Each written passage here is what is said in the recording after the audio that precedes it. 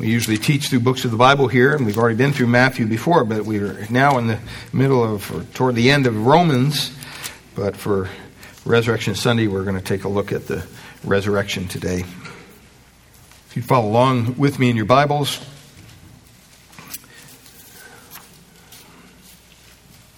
we'll look at Matthew chapter 28, verses 1 to 15. Now after the Sabbath, toward the dawn of the first day of the week, Mary Magdalene and the other Mary went to see the tomb. And behold, there was a great earthquake, for an angel of the Lord descended from heaven and came and rolled back the stone and sat on it. His appearance was like lightning, and his clothing white as snow. And for fear of him, the guards trembled and became like dead men. But the angel said to the women, "Do not be afraid, for I know that you seek Jesus who was crucified. He is not here. He is risen, as he said. Come see the place where he lay. Then go quickly and tell his disciples that he is risen from the dead. And behold, he is going before you to Galilee. There you will see him. See, I have told you." So they departed quickly from the tomb and with fear and great joy, and ran to tell his disciples. And behold, Jesus met them and said, "Greetings." And they came up and took a hold of his feet and worshipped him. And Jesus said to them, "Do not be afraid. Go and tell my brothers to go to Galilee, and there they will see me." While they were going, behold, some of the guard went into the city and told the chief priests all that had taken place. And when they had assembled with the elders and taken counsel, they gave a sufficient sum of money to the soldiers and said, "Tell people his disciples came by night and stole him away while we were asleep. And if this comes to the governor's ears, we will satisfy him and keep you out of trouble." So they took the money and did as they were directed. And this story has been spread among the Jews to this day. I want to speak to you this morning on those who were last at the cross, but first to the tomb. Last at the cross, but first to the tomb. In our Good Friday service, we talked about glorying in the cross. We talked about what it meant, why we call it Good Friday, why we believe that the cross is something that we adore, even though it's an instrument of death. It's an instrument of physical pain. But when we look as believers at the cross, we find hope. We find forgiveness. We find love. We find peace. We find grace. But you can't truly understand the resurrection until you've been to the cross. Have you ever noticed when Hollywood portrays these movies, whether it's Passion of the Christ or other ones,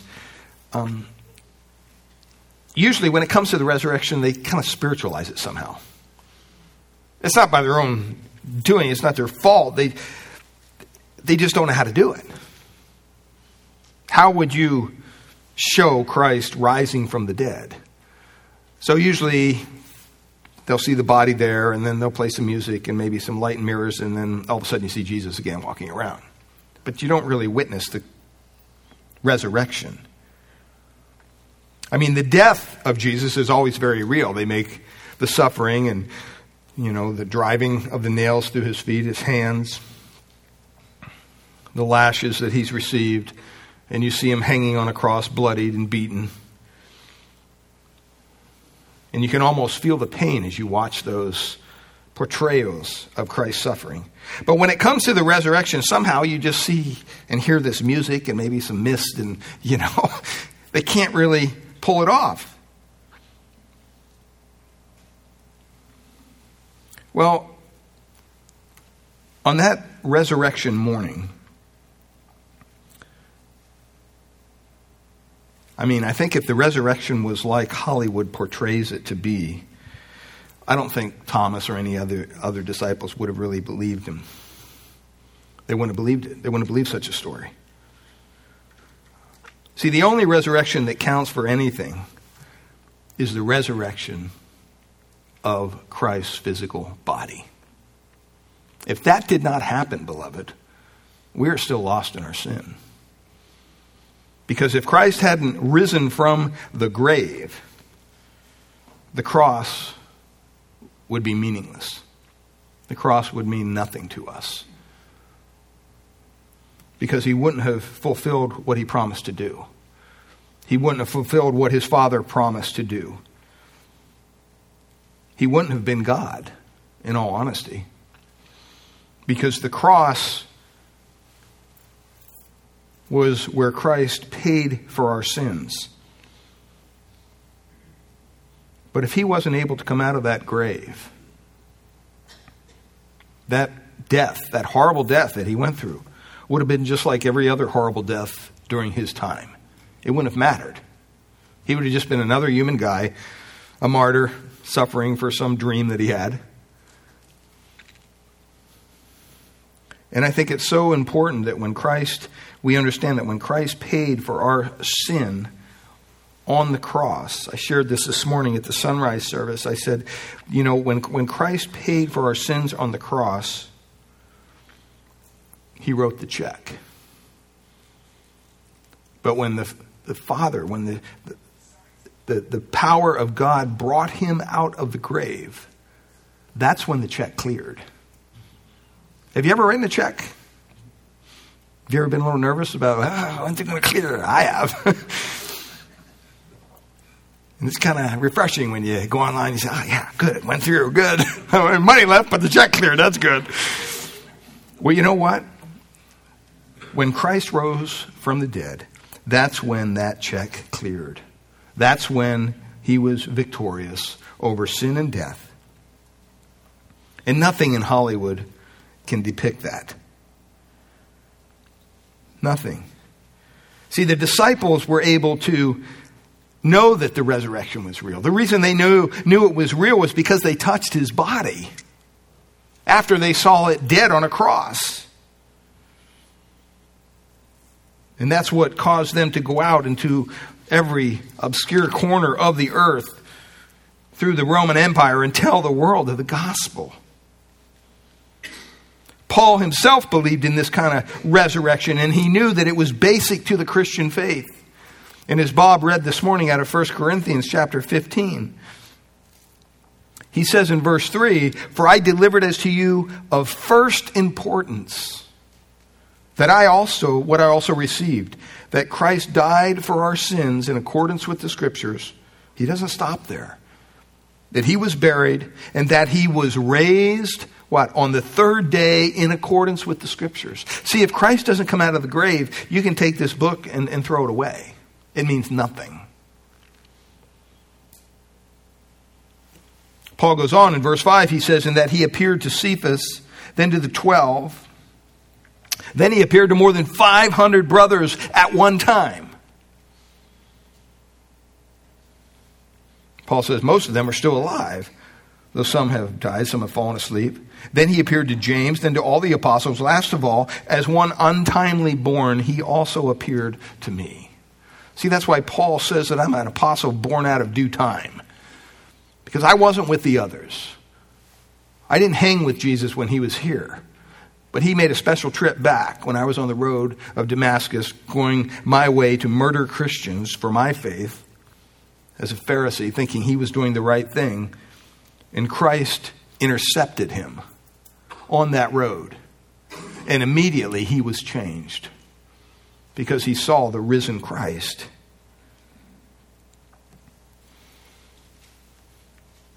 Later on in that chapter, as Bob read, he says if the resurrection does not occur, then Christianity is just another story of empty hope. And those who believe in that empty hope are still lost in their sins. Well, why is that? It's because if Jesus did not rise from the dead, beloved, Jesus was mistaken when he announced to the world that he would rise. He was mistaken that he was the divine Son of God. A delusion of grandeur, you might say. And if he is not God, his death on the cross was not true atonement for our sins. Now, when you come to the resurrection of Christ and you read through the gospel records,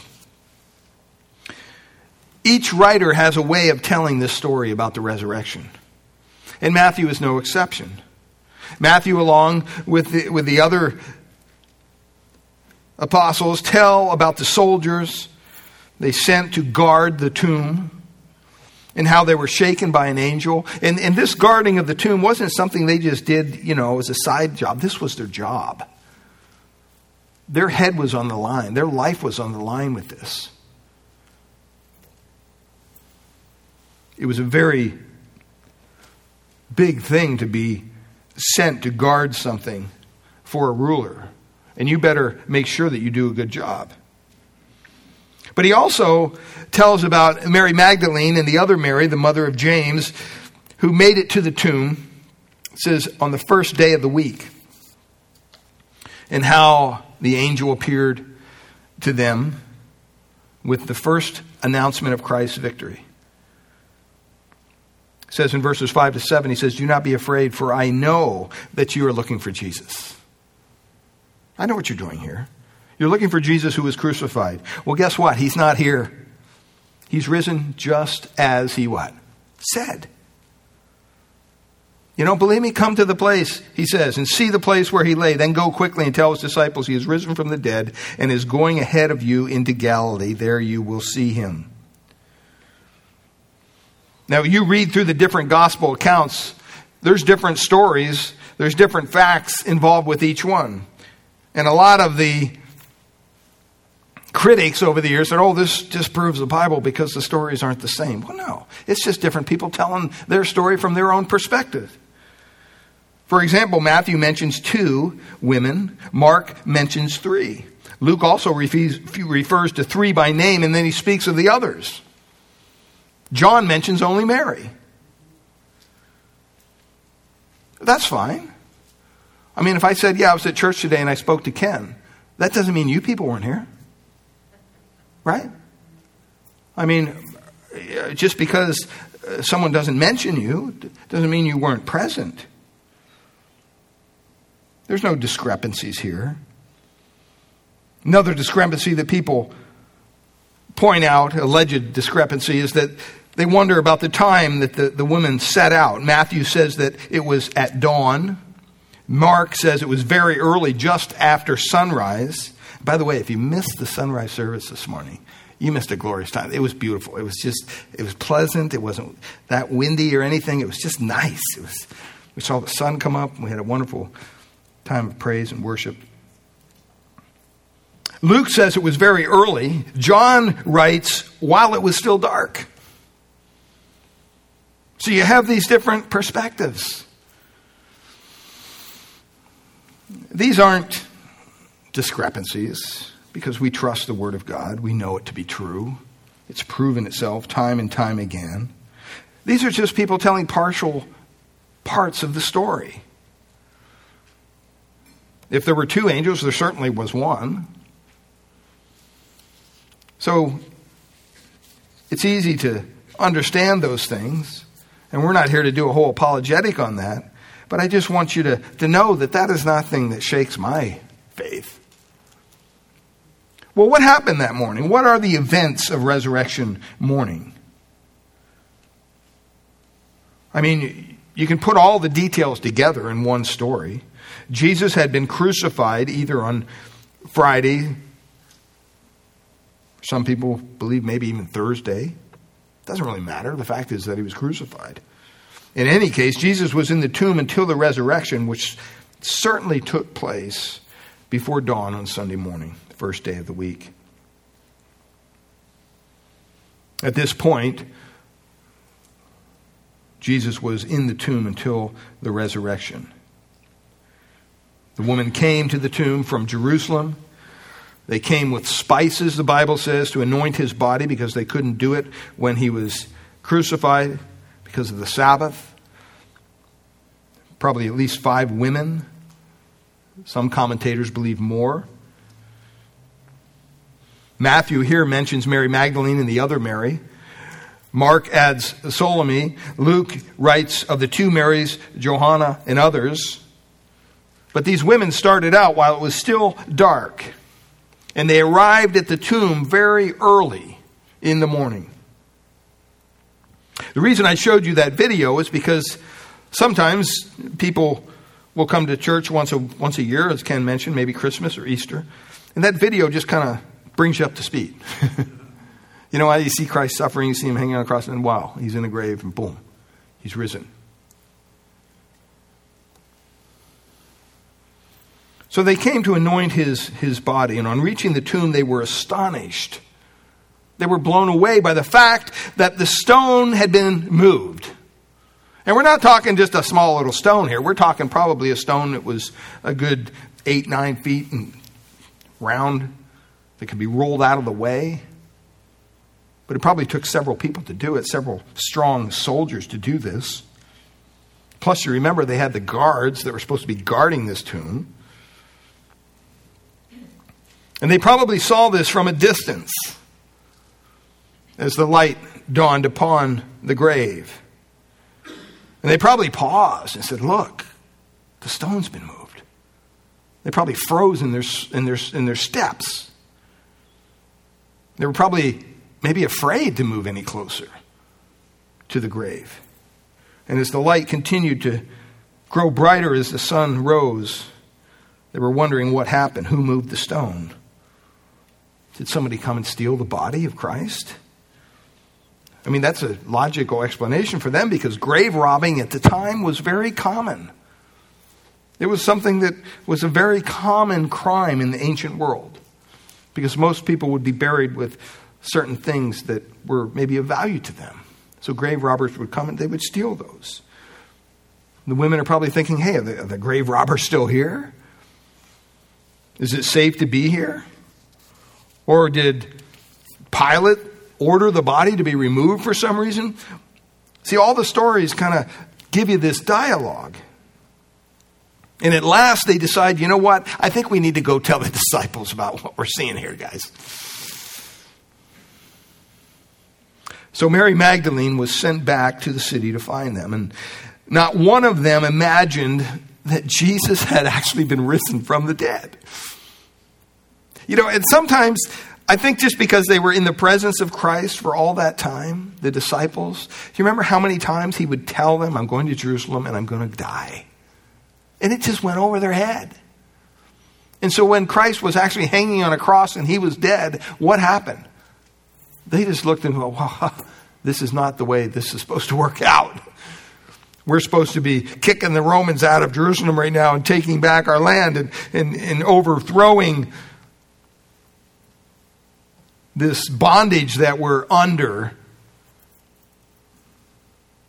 And Christ is supposed to be leading the way. He's our Messiah. He's our leader.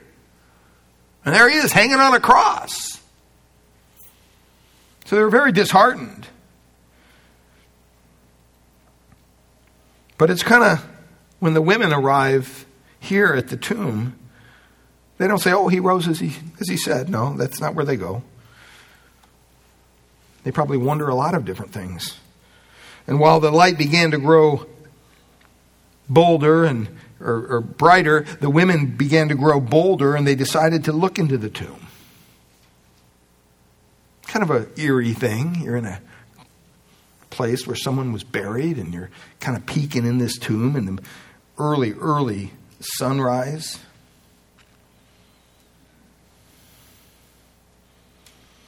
And they saw angels, the Bible says.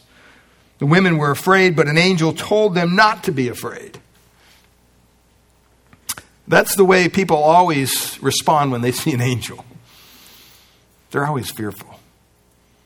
They're fearful. They're fearful because they're seeing just a small part of the glory of God. We would be fearful too. We would have to be told, do not be afraid. And the angel told them not to be afraid, but he said, Jesus was risen. And that you're to go and tell the disciples. So Mary had found the two chief disciples, Peter and John, and the Bible tells us that we don't know where the other ones were, basically, or in the city or whatever, but they found Peter and John. And the two disciples immediately start just beelining it for the tomb. Can't believe this. What's going on? And they left Mary in the dust. You know, not a very courteous thing to do, but they just left her in the dust. They're like, yeah, see you later. Took off. John was younger, so he actually reaches the tomb first. And he stooped to look through the narrow opening. And the Bible says that he saw the grave clothes. He saw the grave clothes. The word he uses there in the original language is the word blepo. Basically means just nothing more than seeing it. He just saw it. He probably saw it from a distance. He wasn't about to go in and do anything more than that. And you can imagine Peter huffing and puffing, finally getting there. And just like Peter, out of breath, in a hurry as usual, shoves John aside. Let me check this thing out. And he rushes into the tomb. And when John saw those grave clothes, he saw them in a kind of a cursory manner, just out from outside the tomb. But when Peter arrives, the word that they use there is the word that we get our word theory from, or theorize. It has the idea that he went in to inspect these clothes firsthand, Peter. Am I seeing this for real? He was trying to figure things out. And John, who tells this part of the story, because he was there and he lived through it, he records what Peter saw. It says in John 20, verses 6 to 7, he saw the strips of linen lying there, as well as the burial cloth that had been around Jesus' head. The cloth was folded up by itself, separate from the linen. So they weren't just, ragtag bunch of cloths there. And at last, John enters the tomb also, and he begins to see what Peter had seen. And it has the idea, that word see there is to see with understanding. He's beginning to put the pieces of the puzzle together, to believe in the resurrection of his Lord and Savior. I mean, John understood that the only way to explain the unusual arrangement of these grave clothes was that somehow Jesus' body just had passed right through them. It's not like somebody went in there and tore the grave clothes off him, or that Jesus tore them off him. His glorified body just kind of went right through it. And he also did that later on in the Gospels too. If you're wondering, he would appear, he would walk through a door that's closed. It gives us something to look forward to. Because we'll one day have a glorified body. I'm kind of looking forward to that.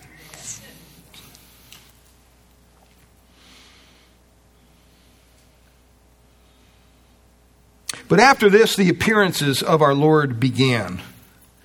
And Jesus appeared first to Mary Magdalene, who arrived back at the tomb after Peter and John had returned to the city.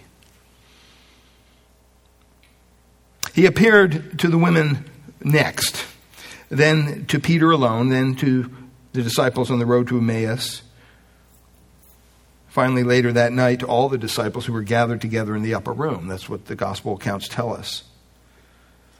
And the way all this fits together, it's kind of compelling when you put it all together.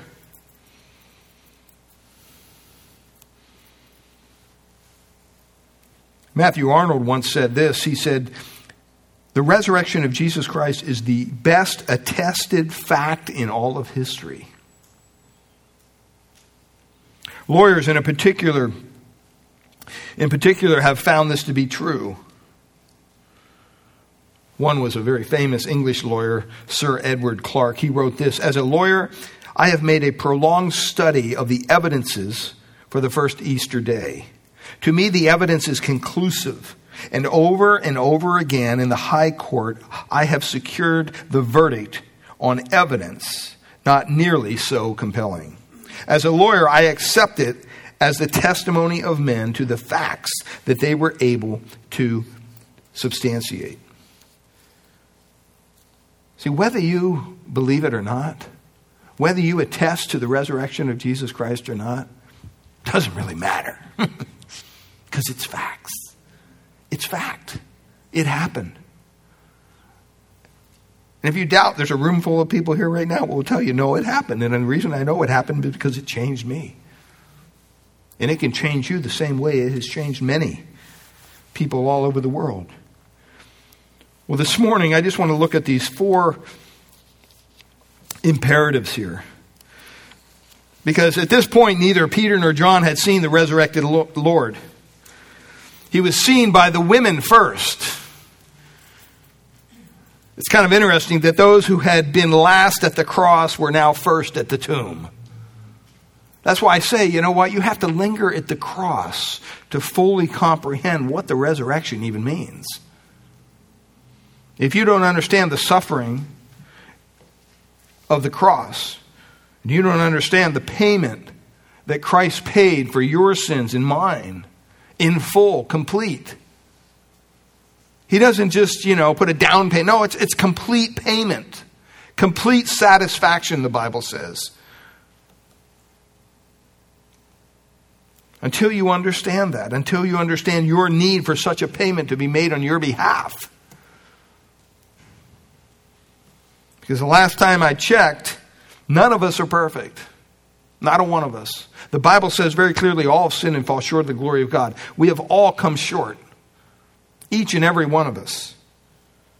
And even if you could die on a cross, it wouldn't be good enough because you wouldn't be a perfect sacrifice. And that's what that's what God demanded.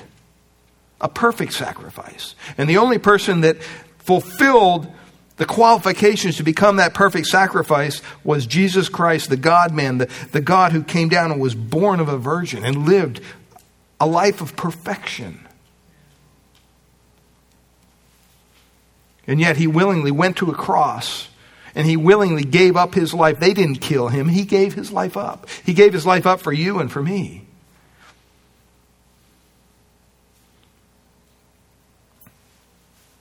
He wanted us to understand forgiveness. He wanted us to understand victory over sin and death. I don't know what you're going through this morning. I don't know what is in your life. There's no way for me to know that unless you told me. But you know what? He does. God knows exactly what you're going through. God knows exactly what you've been through, what you're going to go through. He knows everything about us.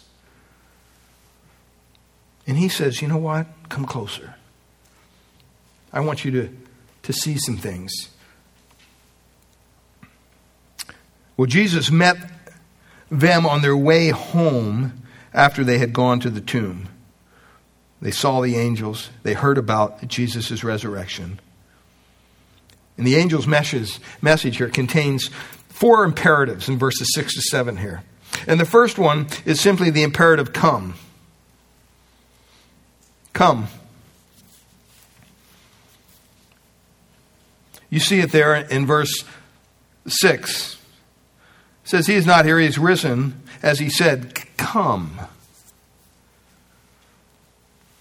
The first of the angel's imperative was simply to come. It's an important statement because there's a lot that probably would have prevented the women from coming and checking this out. The place itself might have hindered them. I mean, here they are in a graveyard early in the morning. They might have, as soon as saw the stone was moved away, they said, hey, it's not safe here. Let's get out of here. Let's come back when it's brighter, when it's lighter, when there's more people around. Besides, this tomb is supposed to be guarded by Roman soldiers. What if they think we're having something to do with moving this stone? Maybe fear of Rome could have prevented them or hindered them from coming. See, the fact that this stone was removed really made a statement. It said, you know what? Roman was defied. And you don't do that lightly.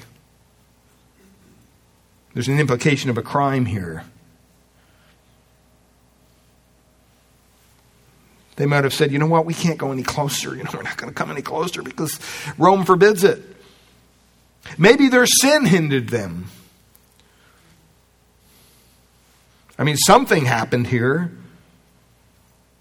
Maybe they thought this was kind of like sacred ground. We can't go in there. Something weird happened here. This almost seems like holy ground. Maybe they didn't feel worthy to come. None of this stopped them, though. As you know, the invitation to come was from God. And they recognized the voice of God in the invitation, and they obeyed it. See, when we preach the gospel of Jesus Christ, what is that? It's the Lord inviting you to come. He's speaking to you when he says, come to me, all you who are weary and burdened, and I will give you what? Rest. Are you tired? Are you tired of constantly trying to fight against sin and fight against everything that's out there in the world? Jesus says, come to me. If you're weary, if you're burdened, come to me. I will give you rest. Take my yoke upon you, he says, and learn from me. For I'm gentle and humble in heart, and you will find rest for your souls. See, I don't care what the psychologist tells you. God is not like your dad. God is not like your earthly father. There's a lot of people that are messed up because maybe they didn't have a great relationship with their dad. And so when they come to God, they're just like, no way. They transfer all that bad experience right over to God. You know what? God is not your earthly father. He wants to give you rest. Jesus says he's gentle. He's humble in heart. He's not prideful and arrogant. And the Bible says that you will find rest for your souls. You know, your soul is the most cherished thing that you have. It should be. A lot of people don't realize that. Your soul's eternal. Because we can't see it. We forget how cherished our soul should be. If I came up to you and said, hey, you know what? You got 2 good eyes. I'll give you $10,000 for one of your eyes. I don't think you would give me it to me. How about if I said $1 million? I don't even think you would do that. You know what? I'll give you $2 million for both your eyes. How's that? I don't think you would do it. That's a lot of money. How about $10 million? You probably wouldn't. Why? Because you cherish the idea that you can see every day. And yet, something like our soul, we just kind of throw it aside. It doesn't matter. Let me ask you a question. Have you come? Have you obeyed that invitation? Come to me. That's a direct invitation from Christ to your heart. There can be no knowledge of God, no salvation, no growth in the Christian life until you're willing to do just that, to come. Well, let's look at the second imperative.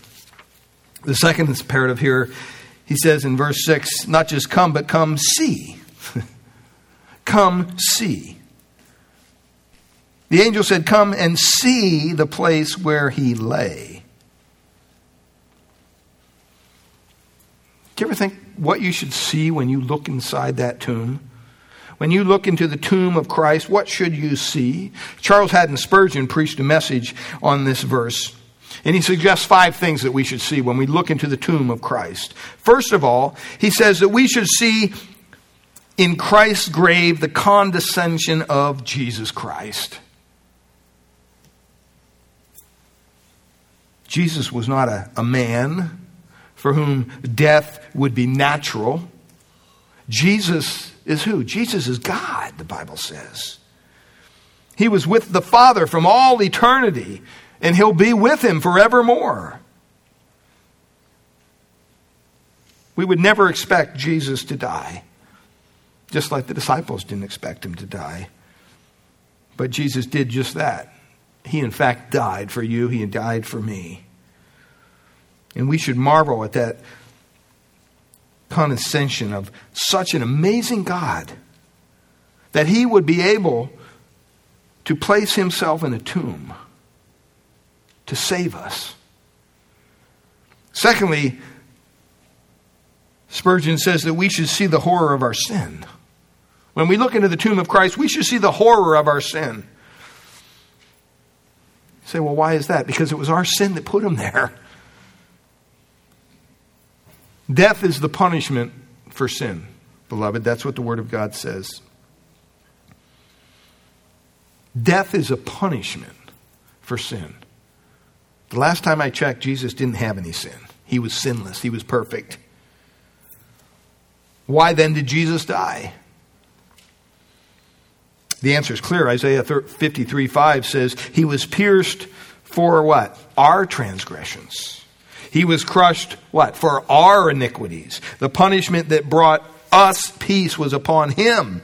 And by his wounds, we are healed. See, when we look into the tomb, we begin to see the horror of our own sin. And we develop a proper hatred for it. Thirdly, he says that we should look into the tomb to be reminded. This is kind of morbid in a way, but it's the truth, that we too will die. It was interesting, this morning at the sunrise service, I opened up and I said, it's such a wonderful thing to stand here on this hillside up at Skylawn Memorial, where so many families, loved ones, and individuals have stood on these very grounds celebrating the life of someone that they knew, but they don't live anymore. They're dead. And they've put them in the ground. They put some flowers there. Maybe they go up on occasion. And you think of the tears that have been shed on that piece of property over the many years that it's been there. And yet it's such a glorious thing to gather there as believers and realize that, you know what? Death has no hold on us. The mere fact that Christ rose from the grave, victorious over sin and death. But when we look into that tomb, we should realize that, you know what? We're going to die. Pending the Lord's return, we will all meet the fate of death. We can look around this room and we can count numbers of people that are no longer here with us to worship on this Resurrection Sunday. Why? Because they died. Most of them have gone on to be with the Lord. Praise the Lord. Why would you want to stay here anyway? See, unless the Lord returns for his own before that moment, we also will die and will be separated from those that we know and we love. See, the tomb speaks of our mortality. It warns us that, you know what, there's a life beyond this life. And you better get prepared. You don't just die and put you in a box and that's it, game over. No, there's eternal life. We're all eternal. The question is, where will you spend eternity? Will it be in the presence of God through the sacrifice of Christ? Or will it be in the torments of hell? And fourthly, he says, we must look into the tomb to see that Jesus is not in it. He's not in it. He's risen, just as he said. He conquered death. The empty tomb is one of the great evidences of the resurrection itself.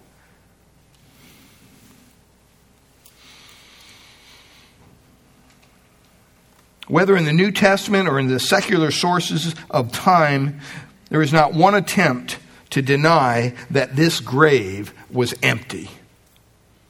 Now they give all kinds of explanations why it's empty, but it was empty. There was no body there. Literally.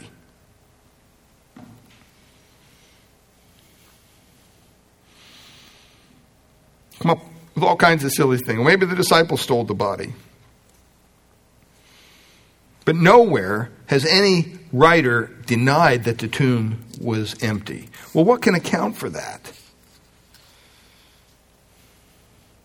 See, if the body had somehow been stolen, they would have produced it later, when the resurrection was proclaimed by by Jesus' followers and said, see, yeah, we got the body. He wasn't resurrected.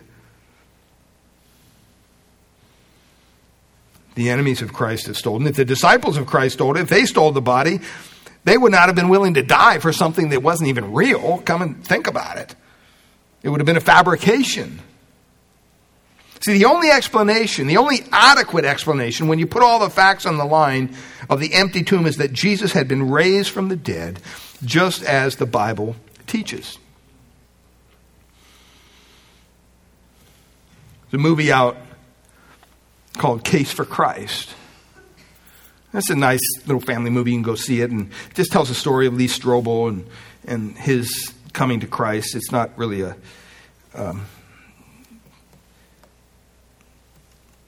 more of a movie of his life and his testimony of how he came to Christ. It doesn't really go through all the facts of the book that he wrote, A Case for Christ. By the way, it's a wonderful book. If you're having any doubts about anything we're talking about, get that book, A Case for Christ. It covers everything, from why we believe the Bible to be true to the point of why the resurrection must be true. And it gives you all evidence, biblical, secular. It's all in one place. Case for Christ. But the fifth reason Spurgeon says that we should look into the tomb is to learn that we also will rise, just as Jesus did. See, because we're joined to him through our relationship of Christ. We're joined to him. Jesus did not come to earth merely to teach, die, rise again, so that in the end he might lose those whom he died. He came to save his own completely, to take them to heaven to be with him. And when we look into the tomb, we're assured that one day we will be with him and will be just as he is. 1 John 3:2 says that. So we come, we see. The third imperative here is to go. He says in verse 7, then go quickly. Go quickly. It's a strong reminder, really, of how tempting it must have been to hang out at the tomb.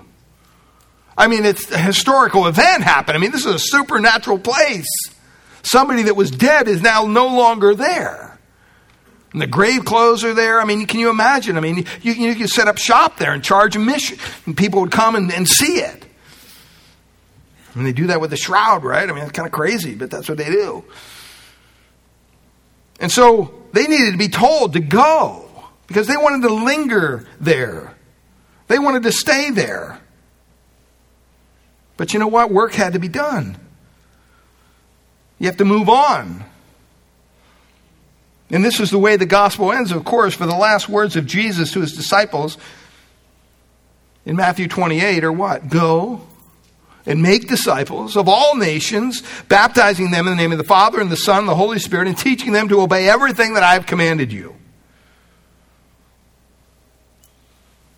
Jesus tells us very clearly what our game plan is to be. A lot of people put the emphasis on the going in that great commandment. But it's really not. If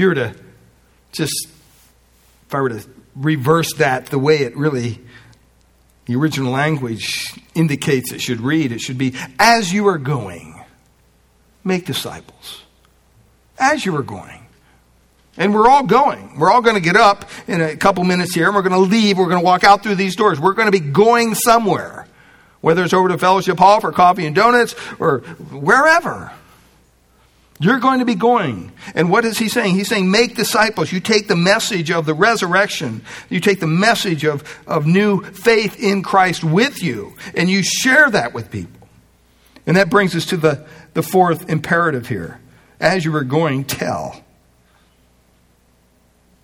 It says, he is not here. He is risen from the dead. As he said, come, see the place where he lay, then go quickly and what? Tell his disciples. I think it's in the right order, by the way. I think there's a reason why this came last. For if we've come to the tomb, if we've seen the tomb is empty, we know that Jesus Christ has risen and then obeyed Jesus by going into the world, in our sphere of influence. Clearly, it would be unconscionable not to speak of what you know.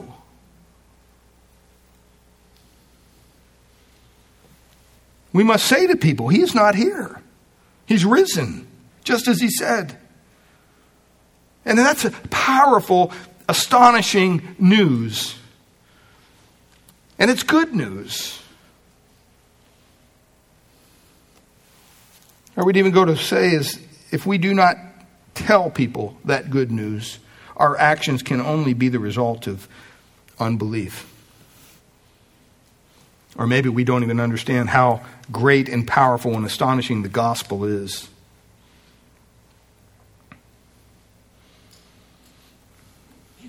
Sometimes people who come to Christ fail to understand just the dynamic of the relationship that they're in with the God who created them. They forget. Because they come to church, they go to prayer meeting, they go to Bible study, they pray before they eat at a restaurant, they do all the stuff. And we fail to understand that, you know what, most of the world is not experiencing the relationship that we have with our Creator.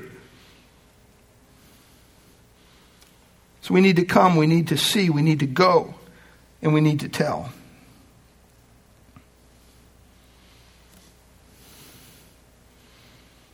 Now, there was probably opposition for the women who went to the tomb. They weren't the only ones who knew about the resurrection, according to Matthew. The soldiers also knew about it. They were present when the angel rolled away the stone. It says they were terrified. They went and they told the religious leaders what had happened. The angels came, they opened the tomb, the body's not there.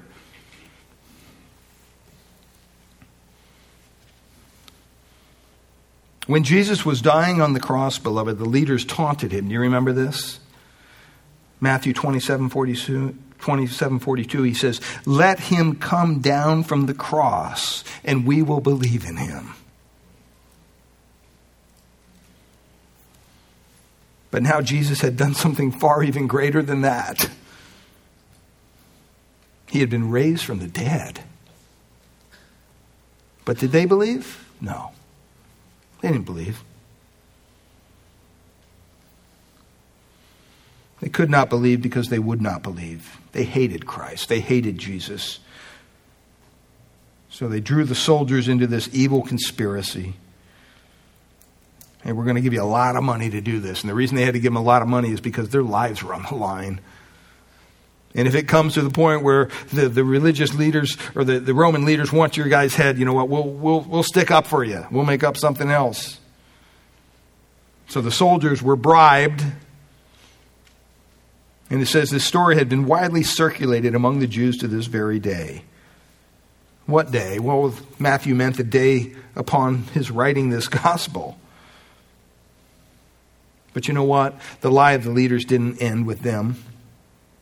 This is a lie that's been repeated throughout history, beloved. Even to our own day.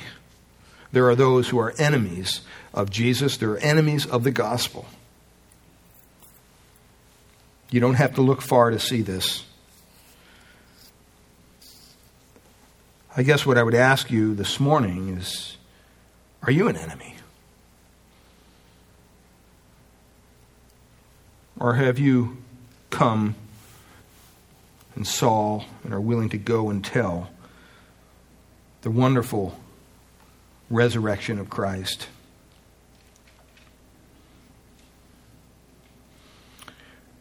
William Barclay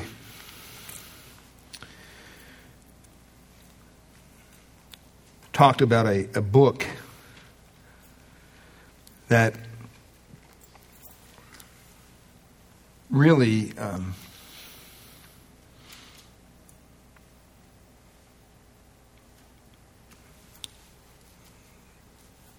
attacked the resurrection of Christ. And it's so important that we understand that, you know what, there's going to be many, many people who are against this belief. Because if you can disprove the resurrection somehow, nothing else matters. And that is so true.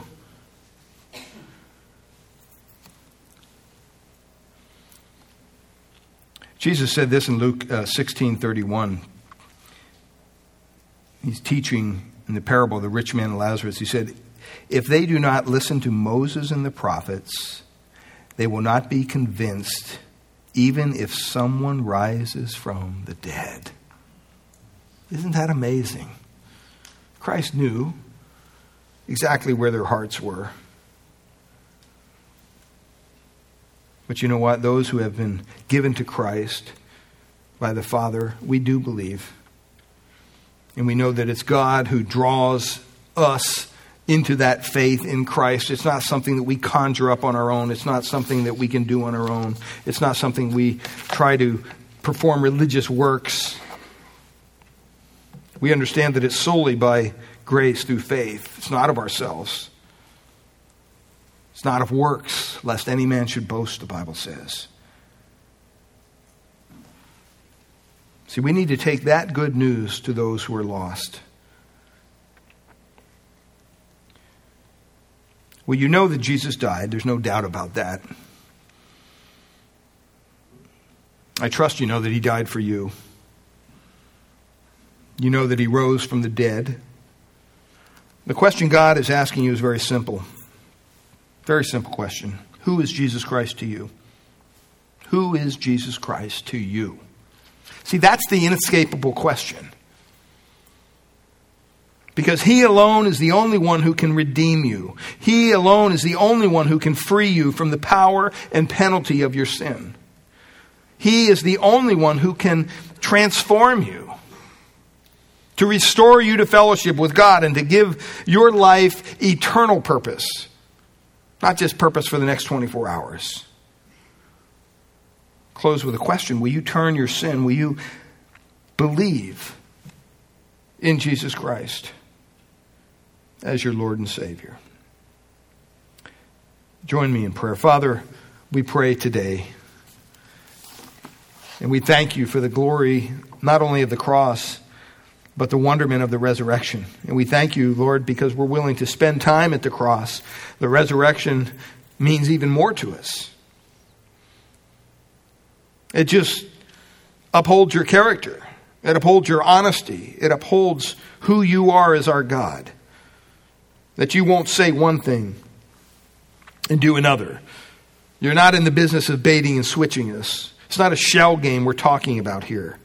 It's God giving us eternal truth, and that truth that we can live and die upon.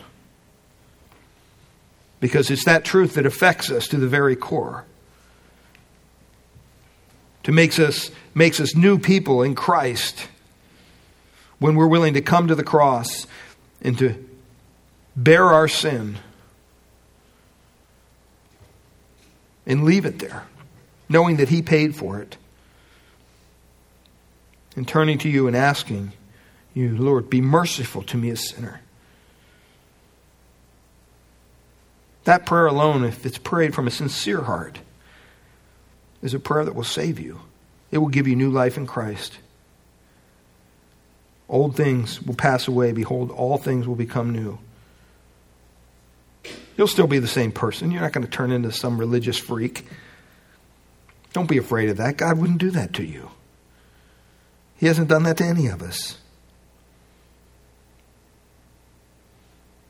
But he definitely gives us a desire to live for him each and every day, to understand his word more fully each and every day, to live by the Spirit, not by the flesh, to set our agenda aside and to trust in his plan and his purpose for us. That's the God that we serve. He loves us so much that he gave that his only Son to die on a cross. I pray that you would more fully understand the resurrection of Christ only because you spent time at the cross of Christ. Father, we ask these things in Jesus' precious name. Amen.